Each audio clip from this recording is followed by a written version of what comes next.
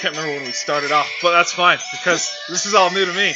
Anyway, what is up, everybody? My name is Allen. That is Tyson. This is a collaboration of the fan section and Right on Cue Sports. It's going to be up on YouTube. Our podcast actually is going to be called the fan section. Those of you that have listened to it, thank you so much.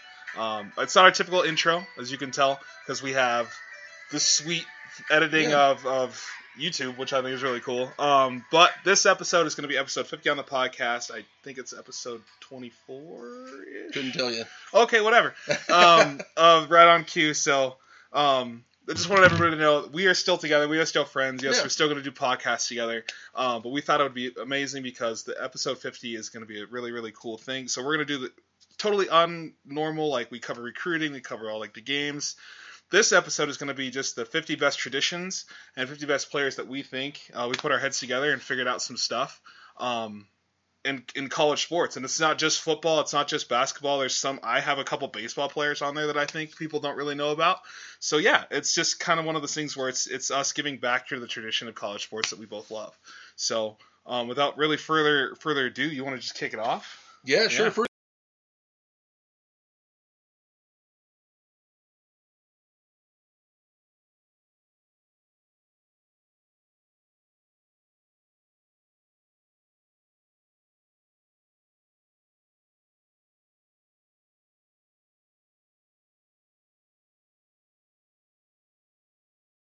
Just a massive search, and I was like, okay, so what are the best traditions of college football? And obviously,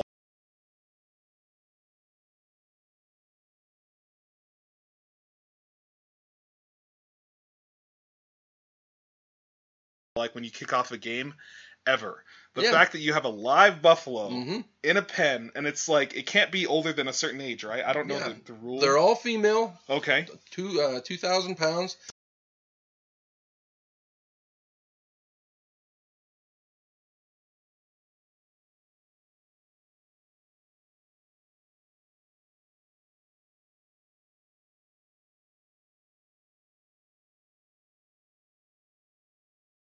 A live buffalo that just takes off around the field, and the guys, like, if they're not fast enough, they get trampled. Like, oh yeah, yeah. There's a team. They're actually on scholarship. The runners, males and females, and they have their cowboy hat and cowboy gear. And they basically, a lot of people think from the outside like they're pulling the buffalo along. No.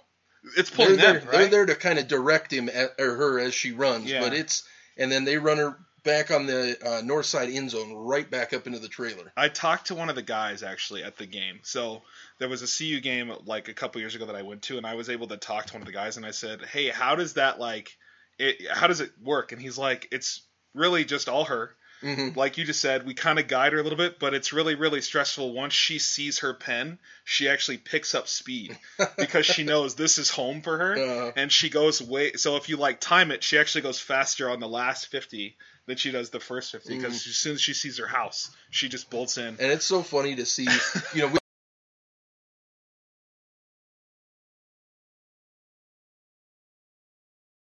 and obviously the chain crew on the sideline and the referees, and you'll see them. I mean, they climb up on the fences.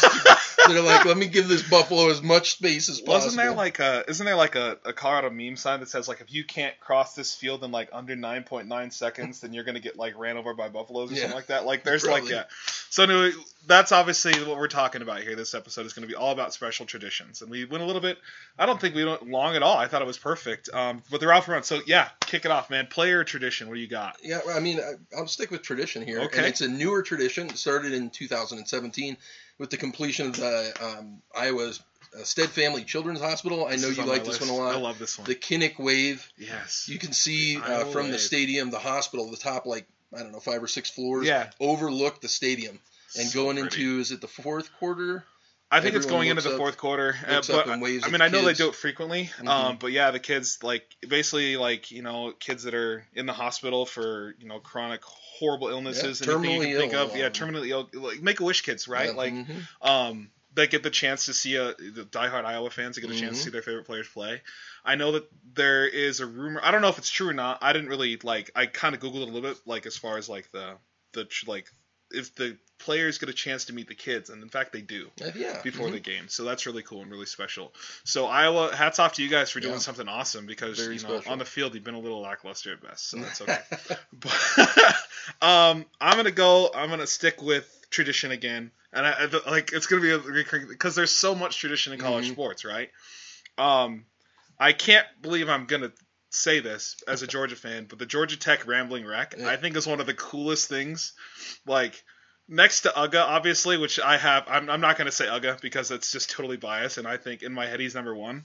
But the Rambling Wreck, and the story was this, it was actually overhauled by a mechanic of students back in the day. They got this car, they fixed it up in the mechanic shop, and ever since then they've been rolling that thing across the field. And I guess it's named, I think it's named after the actual original athletic director who purchased it. And then I think it was like 2007 or 2009, one of those 2 years in between that they actually purchased the actual car model for it. And then they just built it up, and it's just cheerleaders and the little buzz get in there and they roll around the stadium. You know what it reminds me of is like the 1920s mob boss movies or whatever. It's a 1930 Ford Model A Super Coupe. For those of you who are trying to recreate that, I think it may be one of only like 2 or 3 that exist in the world. I think it's one of it's one of one. We'll just put it because it's the Rambling Wreck. I mean, let's be honest. Like there's not too many other ones that are out there for that. A fun tradition, a very fun tradition. How about Purdue and the world's largest drum? I don't know. Texas thinks they have the world's largest drum. Well, that's a good point. But they don't. Did you hear the story? So I don't want to cut you off, but Purdue told Texas to meet him and they'll measure, and Texas never showed up. Oh, Texas really? never showed. 2008, they said we'll meet you here. A literal bring the drum measuring contest. They were gonna measure the drums because Texas claims they have the world's largest drum too. I do remember. I think it was last year. Purdue was playing at Notre Dame, and Notre Dame had they had some construction or something, and they had kind of brought in the dimensions of some of the entrances into the stadium. Theoretically, so Purdue couldn't bring the drum. That's brutal. It was like their first game in decades not having the world's largest drum on the sideline. You know what? If I'm them, I'm bringing it still, and I'm like, all right, we'll just keep it outside their locker room. Helicopter. We'll just somebody outside of the stadium bashing it. Yeah. That's hilarious. Purdue had a surprisingly very good season this year. They did. And I think it was you. Wasn't it you that had the idea after the national championship that team should have to play Purdue for the actual team should have to play Purdue? Yeah, because they I think they went. They had 2 losses? No, they weren't 2 losses. They were still solid. But they beat 3. I think it was 3 top 5 teams. Yeah. Michigan State, Iowa was top 5 at the time. They were the Purdue Spoiler makers. They should have. They had a really, really good year for them. And we're gonna get into all that later on. Promise. We're gonna do our headlines, and outlooks and previews. But keeping up with the tradition of things, I'm actually gonna go with this one. Not a lot of people know this one, but the Oregon Duck. Is Donald Duck on a Harley, and he goes around the stadium. It wasn't always Donald Duck. And I did a little bit of research on this one. So Oregon had they had a drawing of a duck, and they had the original duck looked a lot like Donald Duck, but it wasn't Donald Duck. And then it was their athletic director. I forget it was the one before the owner of Nike has a standing. It's like a handshake deal with Walt Disney that they use Donald Duck now. I don't know how they pulled it. I don't know how they pulled it, but yeah. So a lot of people, you old school Oregon fans, are like, "Yeah, good job, fans." Actually, yes, I know because we do our research. It's not the original Donald Duck. It's now, but back in the day, it wasn't, and now it is. You know what though? Yep. Like you're saying for the old school fan, if we get something wrong or if you got some input, let us know. A comment. Absolutely, let us know. That's interesting. I did not know that one. I thought it was really, really cool. One I know that you are very high on, and is personal to you, is the March On, the Army-Navy game. Oh, and how they reserve that last weekend of the season specifically for this one game. And they should. And honestly, I think they should do the Air Force. I think they should do that for Air Force as well. I really do. Like Air Force, Army, Navy, Army, Air Force. I think those should be the last 3 games of the season. For the Commander's Cup, right? Exactly. Yeah. Because, I mean, you play it throughout the season. You know what I mean? Like, and it's like, oh, Army versus Air Force is like week 3, and nobody like really knows about it until. Right. But you say Army-Navy game, it's got its own day of the week. Well, that rivalry goes back to agreed. Yeah. Rightfully so. But I'm just saying, like, if you want to include all the military. But yes, I love the March of the Cadets. But, and the best team of the three right now is clearly Air Force, right? Don't they play CU this year? At Air Force. Oh my word. Let's not talk about that one. It'll be a fun game to go to. But yeah, and I mean, sorry, one last comment on that. Good. I mean, they bring the president usually goes to that game. Yeah. And I mean, all of the pageantry and celebrities are there too. Mm-hmm. I mean, and it's played in an actual NFL stadium, which I think is really special. And it's played, it's just. I think it's pretty brutal, though. The losing team has to go first when they sing, and then they have to listen. Mm-hmm. Like, that's just, I mean, it's pretty, a little knife you got respect, back, but at the same time, like, come on now. Like, here's one fun fact, and after this, I'm going to stop going traditionals for a little bit. I'm going to start naming some players. But Ole Miss, for those of you Ole Miss fans out there, the speed limit wasn't always 18 miles per hour around Oxford until Arch Manning, who actually has his number 18, retired at Ole Miss. A lot of people don't realize that. But there was a bunch of students around Oxford that committed I think it was the town council to change to make it, until posted, 18 miles per hour around. So the speed limit's like 25 miles per hour around.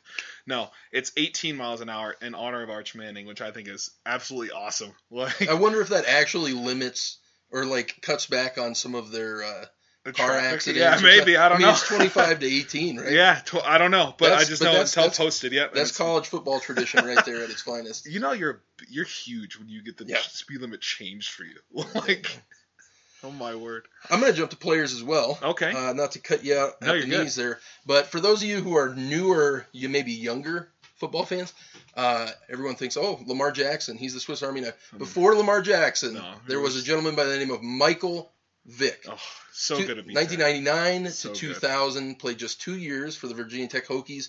In both of those seasons, he finished top 6 in the Heisman voting. Mm-hmm. I mean, he was doing things that like you couldn't do at the time in a video game. Yeah, like they made the video game like you could move around and scramble because of him. Mm-hmm. It was insane. His speed was.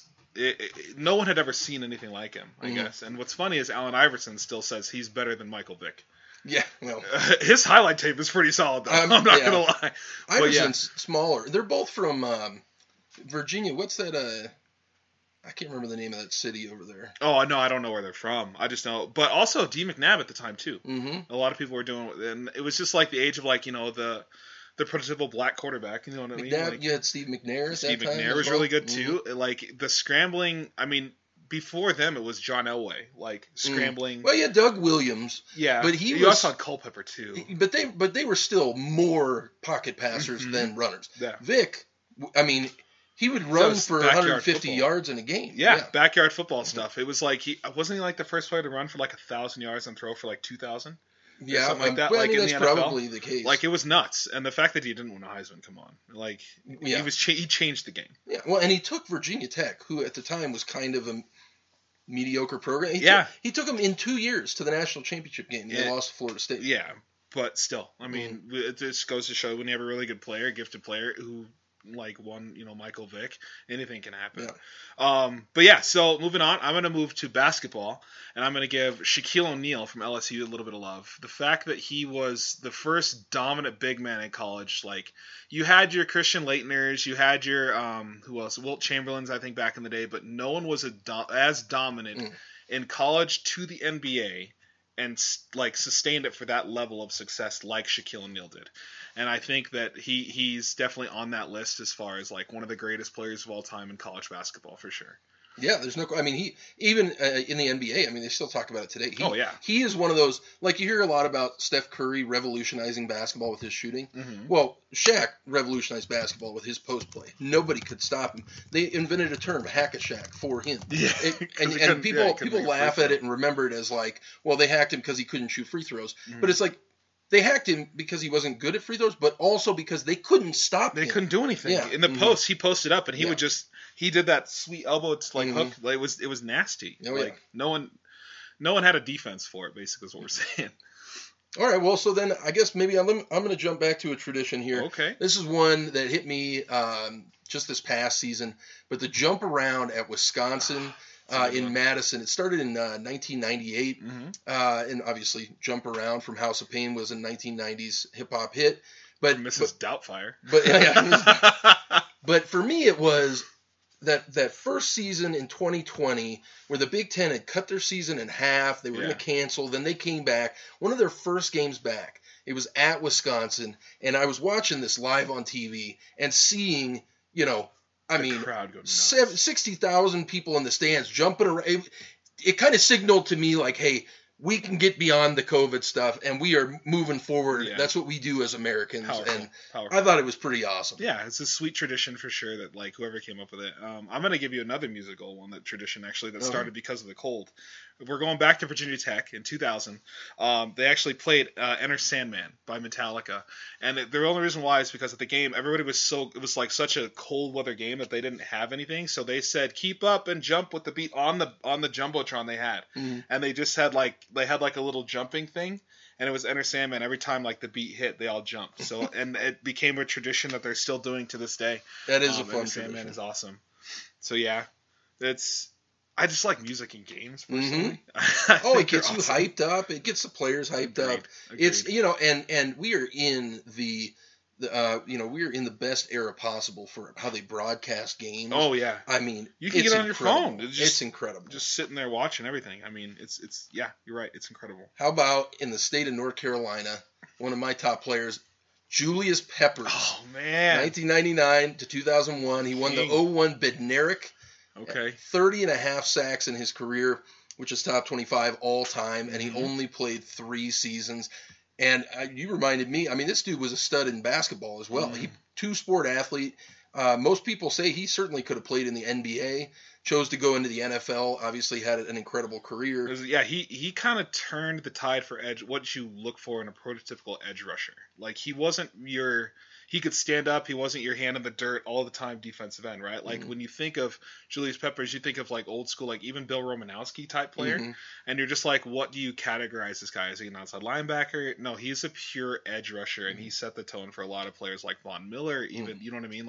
Oh, yeah. It's just one of those things where it's when you change a position, and now that they typically scout you, how close to this guy are you? That's when you know you've made it. Well, and also teams had to respond by finding more athletic tackles. Yeah. I mean, up to kind of that point, it was like you just take the biggest, fattest guys and put them on the O-line. And it's all about power. But J. Pep would just go right around them. And his first step, I think, he invented the term. How fast is his first step? His first step was lethal. So yeah, that's a great choice. I'm gonna go basketball again, and I'm gonna say Michael Jordan. Obviously, North Carolina standout. Kid got cut in high school, I believe. Never got cut again. Can you imagine being the coach that is known for cutting Michael Jordan? I mean, okay, I get it. He wasn't very good, right? That's why he got cut. But his work ethic, and I think that before Kobe Bryant, there was the Mamba mentality of that Kobe Bryant had. Michael Jordan had this amazing, insane work ethic to where he wasn't going to let anybody beat him at anything. He's still there's a new video out, not new, but there's a video of him challenging Magic Johnson to a golf tournament. Still, he still thinks he's the greatest at every sport of all time, and I love it. But yeah, Michael Jordan. That's it. Yeah, I mean, a tremendous player at North Carolina. Obviously won, if not 2 national championships under Dean Smith there. But that brings up an interesting conversation that we've had, I think, a little bit in the past. But it's in order to be the greatest, you almost have to have some level of narcissism, right? Because he, in his NBA Hall of Fame, when he was awarded Hall of Fame accolades for basketball, in his acceptance speech, he mentioned his high school coach. Did he really? Oh, yeah. Wow. He held on to that and used that as motivation for 30 years. That's nuts. So I don't know, and then you got guys like Tom Brady does the same thing. He's these 7 quarterbacks were drafted ahead of me. It's bro, you've won 6 Super Bowls. We got it. You're the GOAT. It's okay. The greatest of all time. Yeah. But anyways. Sure. Hey, how about sticking with basketball? How about one Chauncey Billups? Chauncey Billups played guard for the University of Colorado back in the late 90s and really progressed the Colorado program. He had the Buffs in the NCAA tournament 2 of the 3 years he was playing for the Buffs. And then obviously went on to an incredible career in the NBA. He's the reason why Detroit won a title, like flat out. I mean, you had the Hamiltons, you had Rip and Ben Wallace, you had Rasheed Wallace. You had a pretty good core around him, but like Chauncey Billups is one of the greatest leaders, I think. Yeah. Of any, and it makes him mad. Everybody's like, well, Chris Paul's a great leader. No, Chris Paul learned how to be a leader from Chauncey Billups' style play. Because, like, Chauncey Billups was able to keep so many egos around him in check. Like, when he came to Denver, you had Kenny Martin, Allen Iverson, Carmelo Anthony on the same team. Talk about ego. Yeah. And he was able to get, and that was the first year that Denver, I know, got out of the second round. Like, because they kept getting bounced in the first and second rounds, and everybody was like, why? It's because of Chauncey Billups' leadership that he was able to do this. And by the way, that's recognized. His leadership is not just a theoretical concept. No. He's the head coach for the Portland Trailblazers right now. Like, they would not hire him if they thought he was... Do you know what I'm saying? Like, I feel like that's a validation of what you're saying about his leadership is... Are you a leader of men? And that's one of the things... That's like an old football term. It's like how... It's going to hurt you to say it. Mel Tucker. That's one of the reasons what got him the CU job is everybody was like, he's a leader of men. Yeah. That's a big NFL team. How can this, like Vance Joseph was a leader of men, but he wasn't very good at it, as we find out. But like, can you manage not just the everybody knows the schemes, everybody knows the plays, everybody knows that a layup, a 3-point, like stuff like that in NBA terms. Can you manage all these different iconic players that have already reached the pro level? You know what I mean? Like, and Chauncey Billups is one of the few that I think can. Oh yeah. So yeah. I'm going to go to a tradition that not a lot of people talk about. University of Washington. They actually called boat gating, and it's during home games for actually the weekend of University of Washington, Lake Washington. Those where all these boats get together, and it's basically just like think of Lake McConaughey on spring break. It's just like that every weekend though. Like even in the cold weather, they'll still boat gate for home games. And I don't see when it started, but just people just started boating. And the cool thing is the stadium overlooks the lake. So you just see all these boats like just randomly just chilling there. That's a tradition that they call boat gating down on the University of Washington that I thought was pretty cool. Yeah. What about you? What do you got? We got some we got some traditions in the Pac-12. But hopefully the tradition of winning here soon. Yeah, well, we'll see. We will see. How about a player from college football, Arizona State? A lot of people forget he was such an incredible college football player because he's been so successful in the pros. Terrell Suggs, T-Swizzle. Wow. Won the 2002 Bronco Nagurski Award. Still holds the all-time single-season sack record. He had 24 sacks in one season at Arizona State. That's crazy. I was going to say, to piggyback off that people don't really... Pat Tillman from Arizona State. Yeah. He was actually a really good player. And then, obviously everybody knows about Pat Tillman and what he did and his sacrifice for the country, which is awesome. But yeah, like I think he's in the College Hall of Fame as well. Well deserved. It's not just like because he did this. No, he was actually a really good player. He was a ball. He was going to be a first round pick. Oh yeah. So yeah, Pat Tillman to piggyback off that. One more thing too. Yeah, I'm just thinking of this in real time too. You also had Vontez Burfict from Arizona State. Arizona State's kind of produced a lot of good players. Yeah, it's kind of a sneaky team that you don't realize has produced some really good defensive players. Yeah, absolutely. So to go to, and I'm trying to figure out like real quick. I want to go to baseball, and I know that not a lot of people like recognize baseball players as athletes, which I don't think is. I think hitting a fastball is one of the hardest things in sports to do. Troy Tulowitzki from Long Beach State, they call him the Dirtbags. He changed before Alex Rodriguez. It was Troy Tulowitzki. So it was Alex Rodriguez, and then after Alex Rodriguez, it was Troy Tulowitzki as far as changing the position at shortstop, because you had these defensive specialists is what you would call at shortstop, like these little dinky guys like Walt Weiss types that would be really thin, that weren't known for hitting for power. They would hit for contact, they would get on base every now and again, but their main focus was defense. Troy Tulowitzki was voted as the at the time one of the best two-way shortstops in the game, meaning defensive and offense. He won a Gold Glove, he won a bunch of Silver Sluggers with the Rockies. Troy Tulowitzki, yeah, for sure.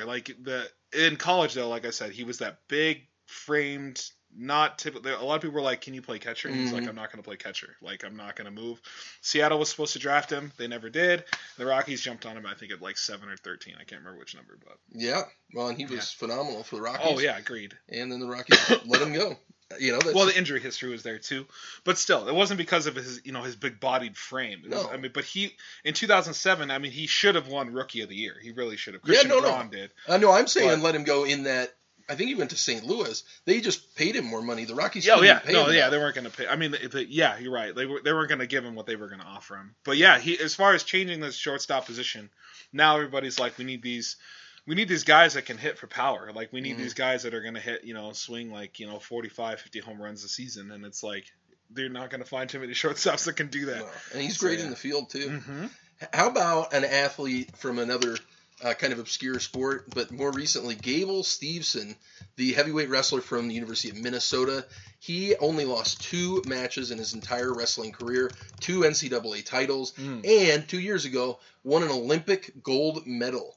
Wow. So, I mean, we don't have professional wrestling in the same context as like we have professional football or basketball. So he has obviously now turned to wrestle in the WWE. Mm-hmm.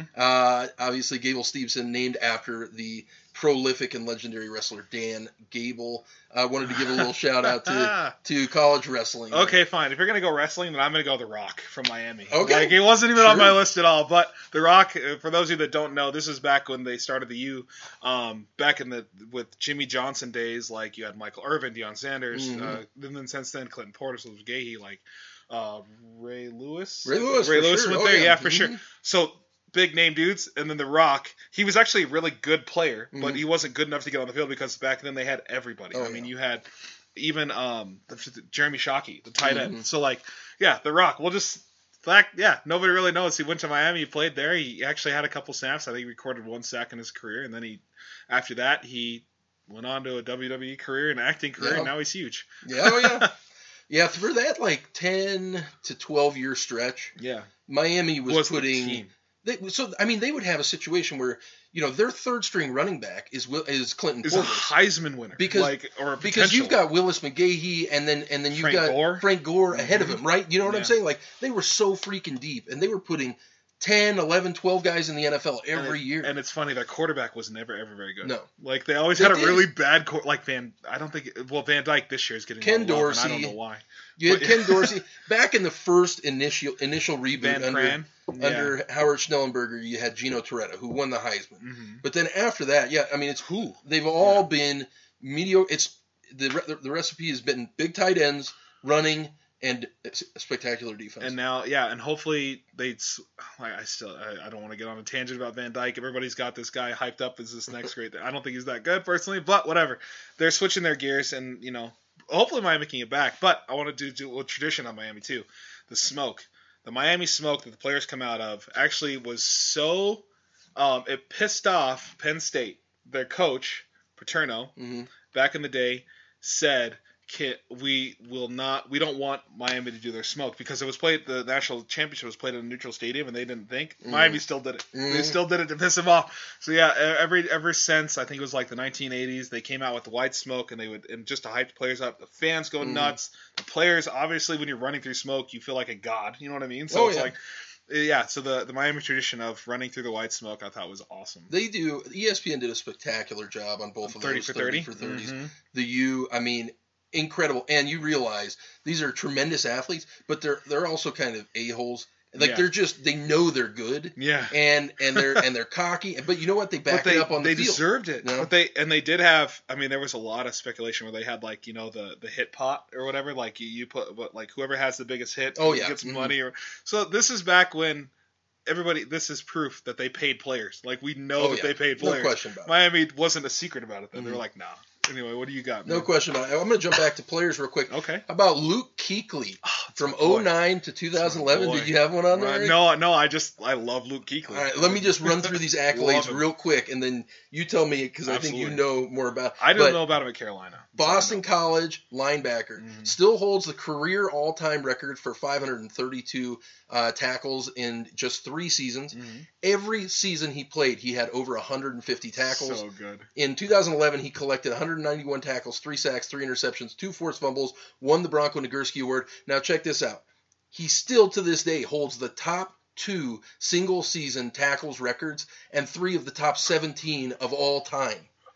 He's the best to ever do it. Since Dick Butkus, for sure. I think, arguably, like, since Dick Butkus, in the modern college football. I would say he's the modern generation of Dick Butkus. Yeah. The fact they played fewer games back then. And he came to the NFL, and he dominated. Like, he was day one, this is your defense. And there's a bunch of videos. It's like, no wonder Luke Kuechly retired early because he like had to avoid going insane. There's a bunch of times where he's putting dragging them to the right spot, and it's insane how just his IQ and his level. Oh, he was He wasn't maybe the biggest, maybe not the most talented, but he was sideline to sideline. Yeah, he analyzed what was happening, like very much kind of like a Drew Brees did at quarterback, right? Yeah. To overcome your physical limitations by just being able to analyze and know what's going on. It's like one of those things. I think it was his talent was peaked, but his hard work never did. Yeah. You know what I mean? Like, he outworked very, very talented players for sure. I can't speak enough about Luke Kuechly. I thought Luke Kuechly, it's unfortunately retired, but I'm very proud of him for retiring early. You know what I mean? Understanding that he was going to have a lot of medical issues and it's just, he's done it all. He really has. I hope he comes back as linebacker coach, because imagine being a linebacker learning from. He'd be a great coach, yeah. Oh, man. But yeah, so with Luke Kuechly, you're talking about, I'm going to go to one of the greatest Olympians of all time, Michael Phelps, from Michigan. Yeah. One of the greatest. Can I just say he's the greatest Olympian of all time? Like, he's Smoke weed every day. Okay, Jeremy Tunsil over here. No, Michael Phelps, I think, is without a doubt, everybody would agree, greatest the greatest Olympian of all time. Yeah. Came from, unfortunately, it sucks he went from Michigan, but that's okay. You know what I mean? Couldn't gone to a better school, whatever. No, I'm kidding. The fact that Michael Phelps is not really getting any love for a college athlete, I think. But at the same time, he went to the University of Michigan. I don't think he actually technically ever swam for him. I think he swam for Towson. I don't think he swam for Michigan. But he did go to Michigan. So he's in the college spectrum. That's why I'm including him. And if not, he can be an honorable mention, because I have 2 honorable mentions that I'm going to list after this. 28. Cool. 28 medals? 28 Olympic medals for Michael Phelps. About the greatest of all time. Like, yeah, and I remember his first Olympics. He was like, I think he was like 19 or 20. That was 2000 in Australia. He took like 8th. You know what I mean? So I was like, who's this guy? Well, he's a 19-year-old kid competing against the best in the world. You know what I mean? So Michael Phelps, huge shout out to you, big guy. Yeah, I got a big under the radar rivalry that you're. Okay. We're gonna get in real time your reaction to this, because I didn't know a bunch of this. We knew it was a rivalry, Colorado State, Wyoming. Yeah. But let me read you this snippet storyline. They hate each other. Okay. Hate each other. This football rivalry between the two schools dates back to Thanksgiving Day, November 30th, 1899. Wow. The first ever matchup between the two schools was their first game of Colorado Agricultural, known as now as Colorado State, ever played outside the state of Colorado.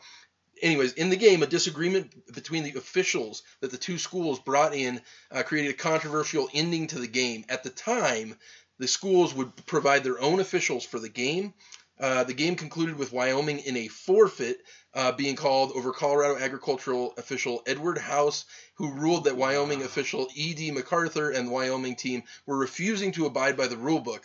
After the forfeit was called, the Colorado agricultural players began leaving the field.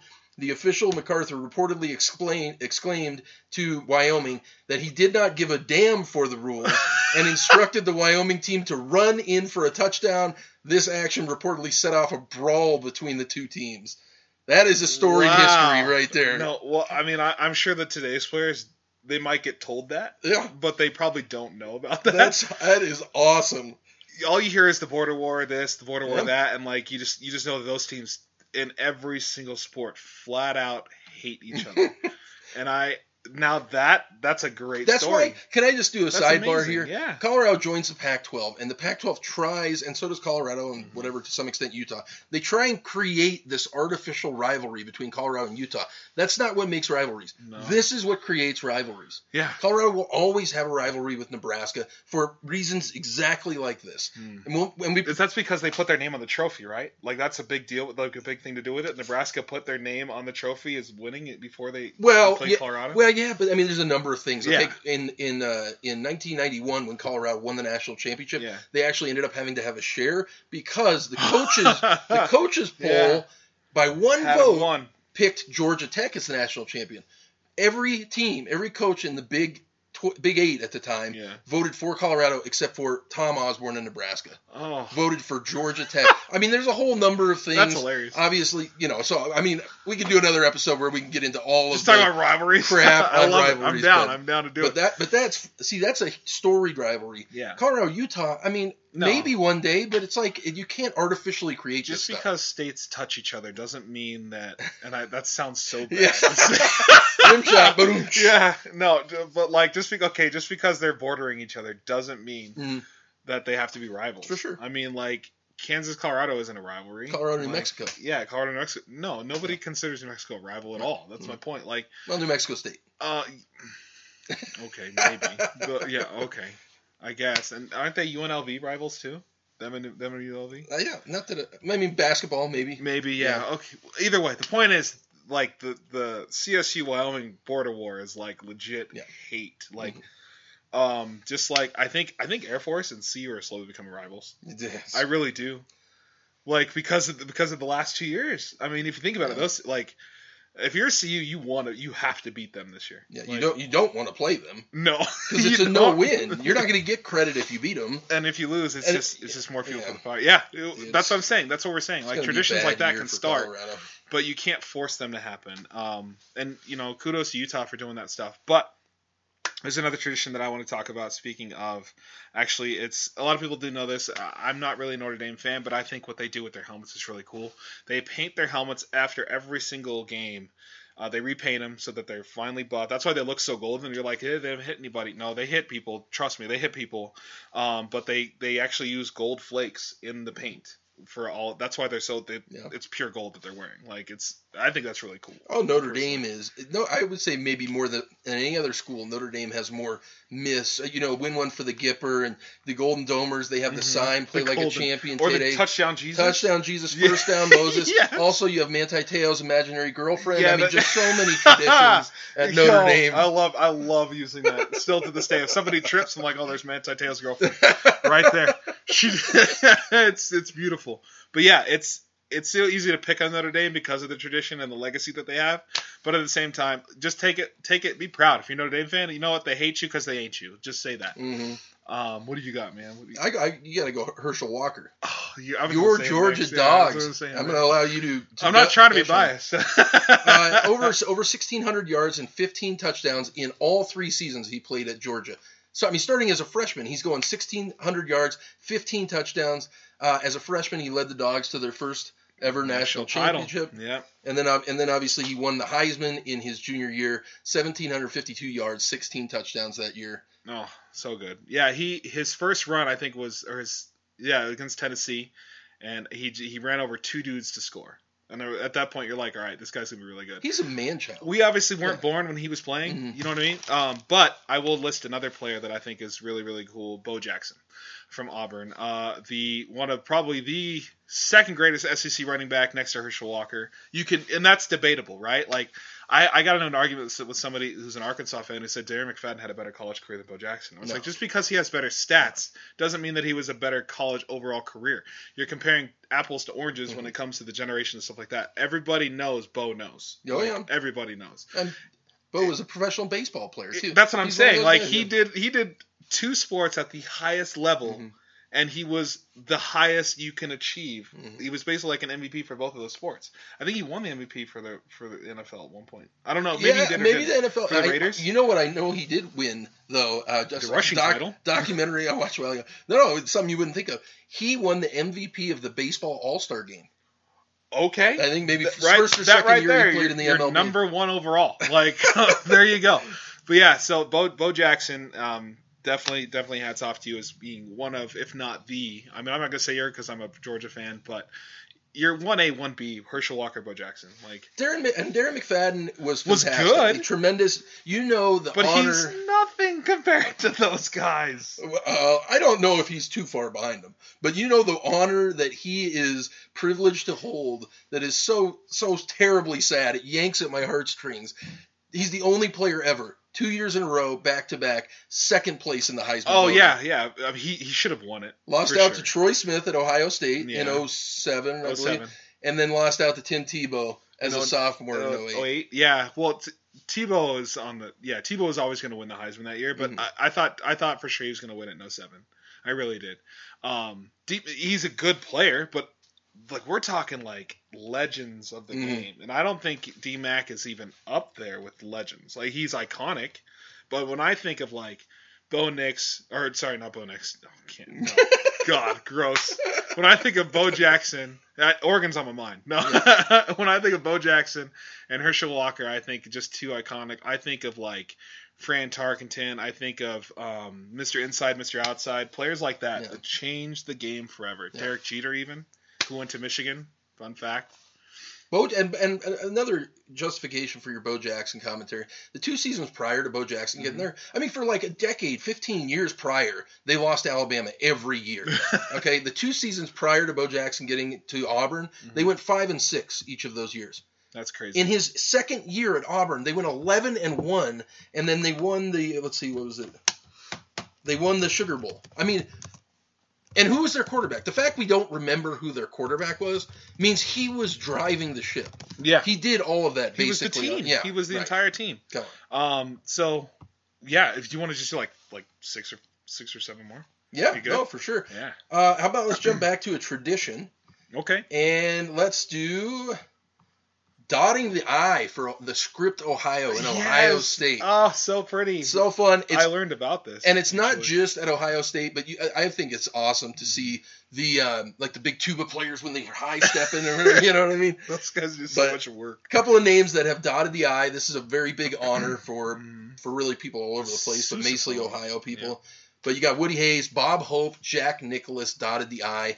For those of you that, for the people that don't know, you want to explain? Yeah, so what I learned is that it was actually, the invention of it was because Ohio State band ended a little too soon. So their sousaphone player at the time was the dot, and he did a kick and a spin and then a bow to end it. And that's the tradition that has carried on since then. So that's why dotting the I is such a special tradition or a special privilege for any iconic figure, iconic celebrity, saxophone player, anybody that gets named. I found this out. Anybody that gets named on band scholarship, that like after working, there was a walk-on that got their scholarship, they get to dot the I. That's cool. So that's really cool too. So like and that's how it started. For those of you that don't know, I'm gonna go with a basketball player. And I'm going to say it's Shane Battier. So, a lot of people don't like him because he went to Duke, and I get that. But at the same time, like, he's not that... you don't hate him. Like, I don't think that there's anybody like... you hate a lot of Duke players, but Shane Battier wasn't one of those guys you're like, I hate this guy, I can't stand him. No, I thought he was phenomenal from 98 to 2001. He didn't change Duke because Duke was always known for basketball, but anytime you stand out at Duke, you're a really, really good player. So, yeah, I mean, he played very much. Let me see what you think about this. Played very much a similar style to David Robinson, Tim Duncan for the Spurs. Yeah. Very a little more reserved, tall, not quite huge and imposing like Shaq, but fundamental and skilled. Very, very fundamental. I think he's a tremendous player. Speaking of basketball, how about I bring up for my childhood team, my Maryland Terps, Juan Dixon. You're a Maryland childhood fan? No way. Big time. Yeah, I think I've probably got Juan Dixon up here on the board somewhere. Yeah, somewhere. That's awesome. Anyways, yeah, he led Maryland to their first ACC championship in something like a decade. This is going to be early 2000s. Then took them on a run in the NCAA tournament, one of the greatest we've seen, and marched Maryland into the national championship game, where they then won. And I mean, just a tremendous, tremendous player. He was a great shooter. That team was really pretty stacked. You had Steve Blake. You had Carlos Boozer, or not Carlos Boozer, Lonnie Wilcox. You had a number of guys that went on to be pros. But Juan Dixon was the primetime player on that team. That's awesome. I'm gonna go one more player and one more tradition, and I think the player that I can't leave off any list ever, especially on the first episode of this Part 1 series, is Magic Johnson. Yeah. The fact that he was so dominant at Michigan State, so dominant in a Laker uniform.